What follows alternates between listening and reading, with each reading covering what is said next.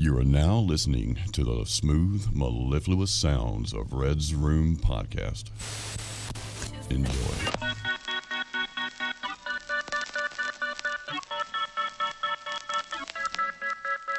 Welcome to episode number 31 of the Red's Room Podcast. I'm your host, Red. And I'm your co-host, Jake.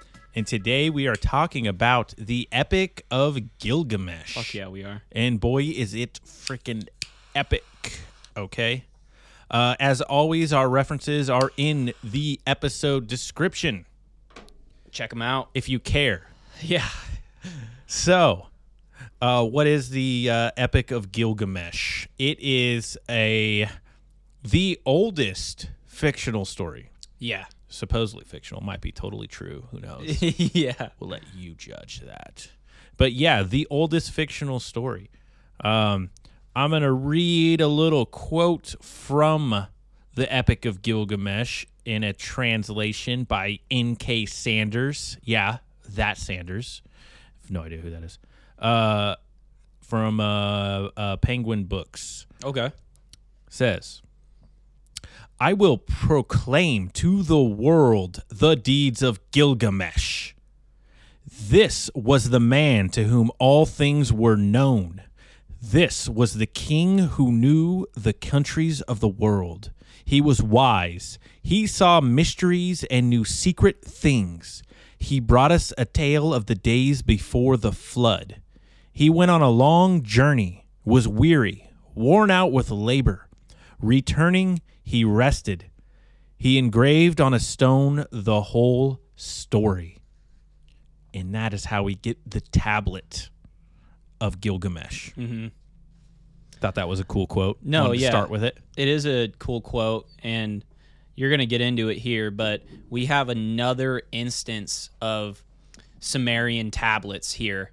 Yes. And it seems like in the past couple we've done a little bit maybe with the stoned ape and then a good amount with the mushroom and the cross, that Sumer is just, they were super OP and super ahead of their time. Me and Red were talking about this earlier.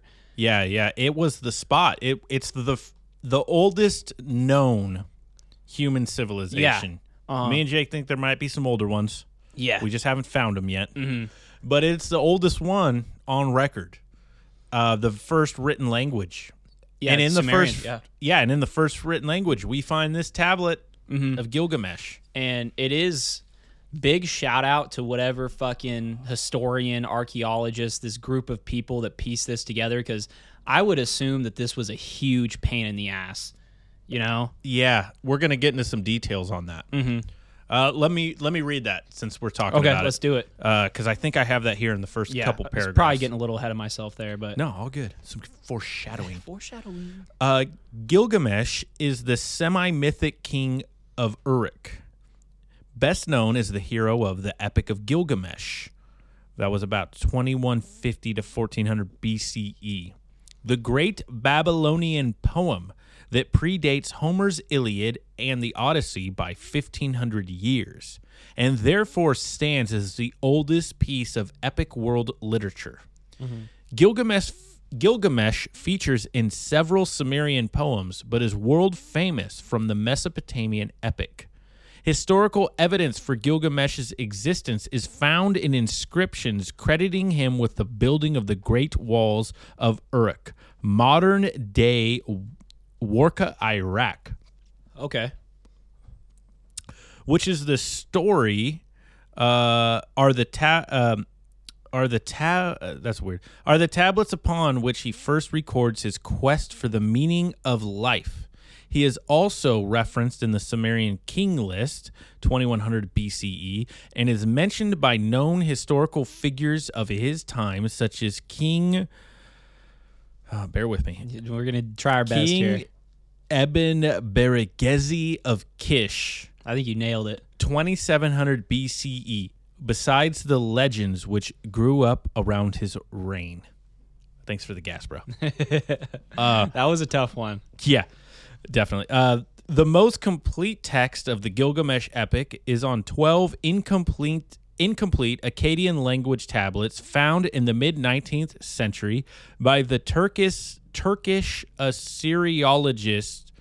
Hormuzd Razam at Nineveh in the library of the Assyrian king Ashurbanipal, Okay. which reigned in 668 to 627 BCE. The gaps that occur in the tablets have been partially filled by various fragments found elsewhere in Mesopotamia and Anatolia. One thing I feel like I had to clear up, because I feel like there's definitely some listeners that don't know what the fuck Mesopotamia is. I Yeah. was one of them. Yeah. Mesopotamia is a historical region of West Asia situated within the Tigris-Euphrates river system. And today, Mesopotamia is known as present-day Iraq. So just to clear things up for y'all, that's where kind of Yep. the area we're looking at here. Here's a side note for you guys. I'm pretty sure. I didn't research this one, but I'm pretty sure when Saddam Hussein was in power, he was rebuilding the walls in these ancient cities. Oh, my God. Yeah, that's kind of insane. Holy fuck, dude. Who knows what other treasures have been blown up in that place? Dude, what has been blown up and what still hasn't been found? There's Yeah. there's got to be some like buried treasure in that fucking area. I am sure of it. We need to get I don't know how far LiDAR can go down, but we need to get some type of aerial scan over that area and find whatever the fuck cool shit is still in there. That would be awesome. If only human beings could just work together, and we can just dig into these amazing historical, our ancestors, our lineage, the legends. I want to know what's down there. Like I've kind of said before, though, with like CIA classified shit and like redacted shit, like if they do like bury up a bunch of cool shit, we ain't gonna see it. Oh, dude, that reminds me. I saw a TikTok short of that they found Gilgamesh's body there, and it was like 7 feet tall. I mean, it's one of those TikToks that looked totally real, but who knows? Yeah, it was. I want to believe. It reminds me of like cool. Those alien bodies that were discovered recently. You know what I'm talking about? Oh, the ones in Mexico? Yeah, the Mexico ones. Yeah, this one looked actually more legit than the Mexico ones. It looked better than that one. Yeah, and it said that the U.S. government swept in and took control of the whole thing right away. Oh, yeah, definitely. But probably total bullshit, but it looked cool, dude. They showed a close-up of him, and he kind of like had like the Nebuchadnezzar beard. I don't know if you know what I'm talking about. Dude, it was still intact? It looked insane. Okay. Hey, I do expect nothing less from him, though. He better be looking badass. Oh, yeah. He was supposedly 2/3 God. He had to be insane. Yeah, I did write that down, too. Me and Red were listening to, like, a audio version of this. And, yeah, we were like, what a ratio. 1/3 man, 2/3 God. It's a weird ratio. Yeah, I was kind of saying that, whatever created him made him, like, super OP, but not too OP to challenge, like, the actual God. So he was, like, broken, but just a little nerfed, Dude, he was playing on God mode. Yeah, type shit. He was basically there. All right, I'm gonna read a little more. Let's get back on track here. Okay. So we were talking about the fragments of the tablet. So yeah. In addition, 5 short poems in the Sumerian language are known from tablets that were written during the first half of the 2nd millennium BCE. The poems have been entitled Gilgamesh and Huwawa. That's one of them. Okay. Another one is Gilgamesh in the Bowl of Heaven. The next one, Gilgamesh in Aga of Kish. Then Gilgamesh Enkidu in the Netherworld. And the last one, The Death of Gilgamesh. Okay. So, since we had that break there, what they're saying is they had one tablet of the Epic of Gilgamesh, but it was damaged. Yeah. And then they had these other tablets, and they used all these tablets, piece it together, and pieced together the entire story is what they did, which is amazing. Yeah, good work. Yeah, that's awesome. I'm so grateful that, all the archaeologists and whatever other titles they had did all that. Thank you. I'm just a dumb person who read it Yeah, some people with in English. I read it in English yeah, yeah, on Google. definitely. Yeah. So, anyways, read a little more. The quest for the meaning of life, explored by writers and philosophers from antiquity up to the present day, is first fully explored in the Gilgamesh epic.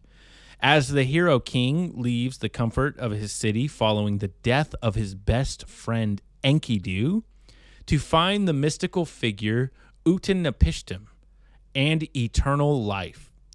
Gilgamesh's fear of death is actually a fear of meaninglessness, and although he fails to win immortality, the quest itself gives his life meaning. Okay, that was the end of my first section on Gilgamesh. I don't know if you have anything that's going to get into the Enkidu Gilgamesh fight. No. So No, whatever you got, let's talk about it. I don't have too much here. Should we let them know who Enkidu is? So in the epic, and chime in because I'm ad-libbing. So Gilgamesh is in the beginning of the epic. Gilgamesh is already a king. He's already doing awesome. He's crushing it. And he's also fucking everyone's wives, which is weird. Yeah, Enkidu. And then, but he's plagued by a dream. Gilgamesh is plagued by a dream of an axe falling. Yeah. And he's worried that it's going to like be his downfall. Mm-hmm. But then he is told from a god. Am I right? His mother, maybe? Can't remember. But he's told that the dream's meaning is that he is going to get a counterpart. Yes. And that counterpart is Enkidu. Yeah. Who the gods make Enkidu, and he starts out as a wild wild man. Yeah. A wild man. Yeah. Out there just hanging out with the beasts of the forest. Yeah, he's just frolicking in the forest, just living life amazingly like a stallion. Exactly. Not only that, on the wiki about Enkidu, which will be linked down below, there has been suggestions that Enkidu was kind of like a bull man. Okay. Supposedly shown in various Mesopotamian art. That is one of the kind of descriptions of what he looks like. Okay. But not only that, this dude Enkidu, he's going up against a fucking 2/3 god in Gilgamesh. Gilgamesh, no one's been able to fuck with him at all. And before we get to that, Yeah, can yeah, I okay. say something about Yeah. Enkidu? Yeah. Before we move on from Enkidu? Definitely. I want to hear what you have to say. So Enkidu, I want to say, I don't know that anyone has made this connection, but it reminds me of a biblical story of the king Nebuchadnezzar. Yeah. It reminds me of it a lot, and I don't know if that anyone has made the connection, and if there might be nothing there, I might be insane. But in the stories about Nebuchadnezzar in the book of Daniel, Nebuchadnezzar goes mad for a time. God places a curse on him to humble him, and he goes mad for a period of I forget how many years. And he lives out with the beasts of the field, and he becomes a wild man out in there, grazing with them and just living like a beast man. And that reminded me of Enkidu. Yeah. I don't know if maybe they took some of that ideas from there, Some inspiration. or inspiration, but to me, I saw a connection. Maybe it's nothing, but I just want to throw that out there. I really like that. Give us what you had on Enkidu now. Just so he gets into a scrap with Gilgamesh. Yes. Enkidu, and it is a fucking scrap. Should we tell him why? All right, sorry. No, I'm sorry, I keep interrupting. Keep chiming in, man. Okay, this is what podcasts are about right here, just bullshitting. So at first, Enkidu wants nothing to do with Gilgamesh, but when he finds out that Gilgamesh sleeps with everyone's wives. Oh, that's right. That's right. So basically, on the wedding day, if you lived in the city of Uruk and you wanted to marry a woman on your wedding day, that's right. Gilgamesh got to sleep with your wife before you, and then you got to. When Enkidu hears this, he's like, "Fuck this guy!" Yeah, and then he goes and challenges him. No, literally, Gilgamesh was like on some David Koresh, like Waco shit. Yeah, like, all these women are mine. Yes, thank you, Enkidu, for getting in there. Yeah. You're a G. Yeah. You humbled him, and he needed it. But so they do end up fucking scrapping. They do. And I don't, in the version we listened to, they kind of summarize it as like maybe a couple hours scrap or something. But I just imagine like a full on like anime fucking final boss scrap.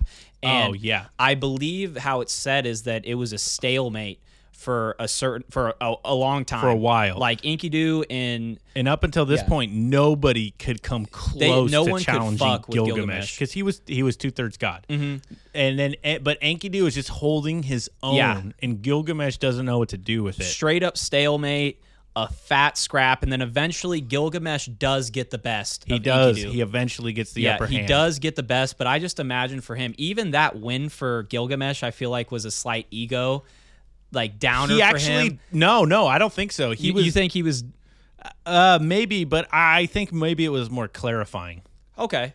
because at the end he was like happy. Yeah, In the story, he was happy. yeah. And then he was just like Enkidu just seemed kind of crushed that he had to submit, but Gilgamesh was like, no one even came close, and then like they became brothers. Like, I guess they became you're kind of right. after Yeah, it. I guess if it was me in Gilgamesh's shoes, I'd be like, damn, fuck it. I've never went. There'd definitely be some self-doubt there, but Gilgamesh, he still gets the job done, and like you said, they end up kind of gaining respect for each other and it seems become like bros. They do become bros, and it seems like Gilgamesh stops fucking everyone's wives. They didn't say. Yeah. They never mentioned that again, so I hope that's what happened. As far as I know, too, didn't Enkidu get some pussy too? He did with originally. Shamhat? We skipped that. Yeah. But that's part of what got him out of the forest. Okay. Gotcha. So just piecing a few loose ends together there. But yeah, so it's an interesting story. We're gonna link it all. So if you want the full story, we have everything linked. Yeah. But yeah, basically Enkidu, yeah, he does get some. He fucks for like 6 days, it says, which is crazy. Dude, man's stamina bar is maxed. But it all leads it all leads up to that battle with Gilgamesh, and now they're bros. Yes. And then they go on a epic journey. They slay the giant Humbaba. Yeah, Humbaba the in Terrible. Ooh, that's a good title. At least that's what it said on Wiki. Yeah, Humbaba the Terrible in the cedar forest. Yeah, and they wanted to cut down the sacred cedar. I don't know if any of y'all have played like Elden Ring or anything, but I got I got Erd Tree vibes. The Erd Tree. They wanted to cut the Erd Tree down. Dude. Literally. The sacred cedar. Mm-hmm. That's insane. I didn't get that. That's a cool detail. Yeah, not just that. The after that happens, the goddess Ishtar sends the bowl of heaven. Hold on, before you get to that. Oh, okay. I just wanted to say, as a note to everyone who might not understand, So after they strike down Humbaba in the cedar forest, they took a bunch of cedars back to where they were from. Okay. And where they lived, if you know anything about Iraq, you know it's like a desert, basically. Yeah, very deserty. Having cedar wood was extremely valuable. So when they brought back all those cedars, they were heroes for that on top of killing the giants. Mm-hmm. So a double win for them. Yeah. Okay, now you were correct. Let's go into. Oh, you're good. So they're next. That was only the first part of their epic. Now, go for it, bro. So the goddess Ishtar sends the bowl of heaven, basically a mythical just beast. Yes. To punish Gilgamesh. You got why? Oh, for spurning her advances. Yeah, he would not lay with her. Yeah, and she's butthurt about that. Gilgamesh and Enkidu kill the bowl of heaven, after which the gods decide to sentence Enkidu to death and kill him. That's Enkidu. Enkidu. My bad. Enkidu. It sounds Japanese. Enkidu. Yeah. Where's your samurai side? So, yeah, Gilgamesh wouldn't sleep with her. She sends the bowl of heaven. Mm-hmm. And then I imagine like the constellation like sucking together and coming to life. Yeah. And then dropping down, because they talk about the constellation of the bowl. Okay. Yeah, they do in the story. So, yeah. And then that's kind of where we got to where you were talking about in the next part of the epic. I haven't talked about this part yet. Well, you were talking about Gilgamesh's strive for eternal life. You kind of I did mention that. Yeah, that but was they battle the bull of heaven. Mm-hmm. What do you got on the? Is that all you got? Yeah, that's all. The fucking Ishtar steps in. Fucking they sentence Enkidu to death, and that is a wrap for him. Okay. Unfortunately. So to cut it up a little closer, basically Enkidu ends up dying, and Gilgamesh, that spurns Gilgamesh to start searching for eternal life. Yes, exactly. Because he starts thinking of his own mortality with his friend dying, which he was very upset over. And that leads him to find a man. Yes. Let me try to read this name. Utnapishtim? Utnapishtim. Yeah. So Utnapishtim. Let me read a little of this part because I find this very interesting. Utnapishtim is the Babylonian in the Babylonian Gilgamesh epic is the survivor of a mythological flood. Gilgamesh consults with him about the secret of immortality. Utnapishtim was the only man to escape death, since, having preserved human and animal life in the great boat he built, he and his wife were deified by the god Enlil. Utnapishtim directed Gilgamesh to a plant that would renew his youth, but Gilgamesh fails to return with it to his home city. We find the flood story in the Epic of Gilgamesh is very similar to that in the Bible. Yep. There's also a remarkable similarity between some sagely advice first given in Gilgamesh and later in the book of Ecclesiastes in the Hebrew Bible. And here is the text from Gilgamesh. You, Gilgamesh, let your belly be full. Keep enjoying yourself day and night. Every day make merry, dance and play day and night. Let your clothes be clean. Let your head be washed. May you be bathed in water. Gaze on the little one who holds your hand. Let a wife enjoy your repeated embrace. Such is the destiny of mortal man. Now, here is it in Ecclesiastes 9, 7 through 9. Go, eat your bread with enjoyment, and drink your wine with a merry heart. For God has long ago approved what you do. Let your garments always be white. Do not let oil be lacking on your head. Enjoy life with the wife whom you love, all the days of your vain life that are given you under the sun, because that is your portion in life and in your toil at which you toil under the sun. So we find the meaning of what they're saying there remarkably similar. Mm-hmm. And we That was find pretty dense. Yeah, no, dude, that was Definitely. insane. And we find that in Gilgamesh, them talking about a flood story is very similar to them talking about a flood story in the Bible, which it was written in the Gilgamesh epic long before it was written in the Bible.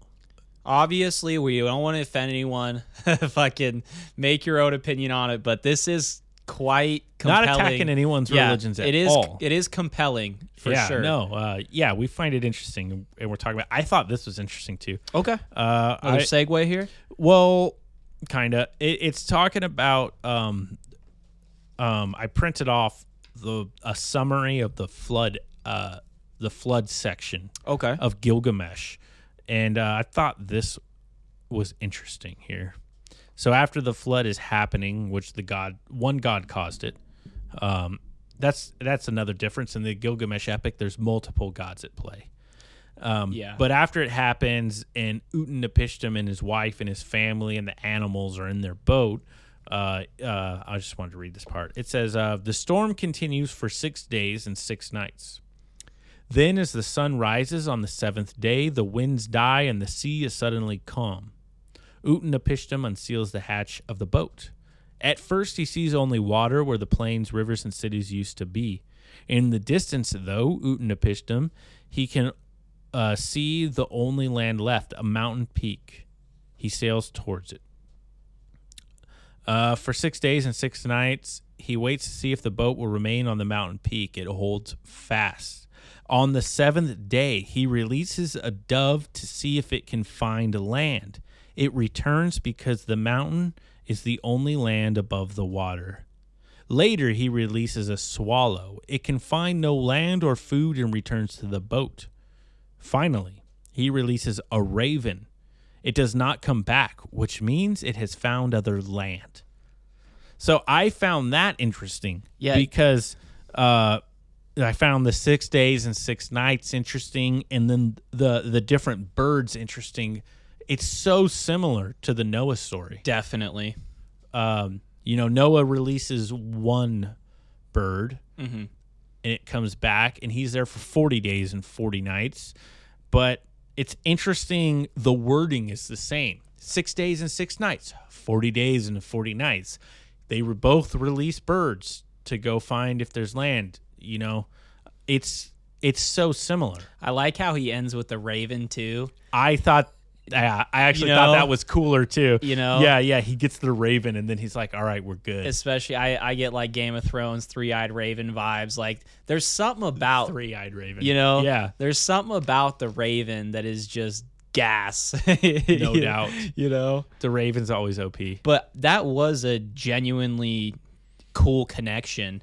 Yeah. Or just a thing in general, and then you kind of get the connection with the Bible. The Bible's representation of the flood. Right. And a lot of it does, at least in my, pea head opinion, it kind of adds up to me. Yeah, and this was written in the oldest civilization. It was written... As far as we know, This is the first story ever written. It was written before the Bible, which is insane. I guess it's a shot at my research, but I didn't even realize that. You told me earlier today, Red, you were like, it's like the oldest fucking story. And yeah, I was like, what, dude? It's the oldest fucking oldest one that we have recorded ever from the first civilization. So it's insane. Mm-hmm. Yeah. And another interesting thing is every civilization across the globe has a story of a flood. Religion, like we touched on like the episode before that, not just Abrahamistic religions, yes, like other ones too, where they almost always have a flood story. Correct. And this Sumer era Epic of Gilgamesh story has it as well, which is very compelling. It's just interesting how all of them talk about it. Mm-hmm. Makes you think maybe it happened. Yeah. Who knows? I'm not here to say or to judge anyone on what they believe or think. I just like talking about it. Anything else you want to cover before I get into a couple interpretations? It looks like you might have one as well. This is my wrap up at the end, so yeah, go for it. So, at least I was kind of thinking, because I guess I couldn't come into interpretation myself, I looked up just, what are the interpretation of this story? Like, what's the point? So I got 2 of them here. This is from Literary Analysis. Exploring issues of friendship, morality, heroism, and humanity's relationship to the divine. It lacks the expected happy ending. Rather, the epic is a cautionary tale identifying man's failings without providing much hope for the future. Which, I can kind of see it, the idea of Enkidu dies, I guess really what good comes from it other than kind of the he doesn't find any immortality, which I'm going to get into in a sec here. Okay, sorry. Yeah. The next interpretation I found which gets into that immortality thing. This comes from the National Endowment for the Humanities. Once again, we'll have it linked down below. But of course, the major teaching from the Epic of Gilgamesh is that death is inevitable. Gilgamesh wastes so much time and energy in a futile effort to find eternal life. He turns his back on family and friends to wander the wilderness in search of something he can never have. Which, it's kind of poetic in a way, Oh, yeah, I did want to say that. When he visits Utanapishtim and he's trying to find the secret of immortality, Utanapishtim tells him to stay awake for 7 days.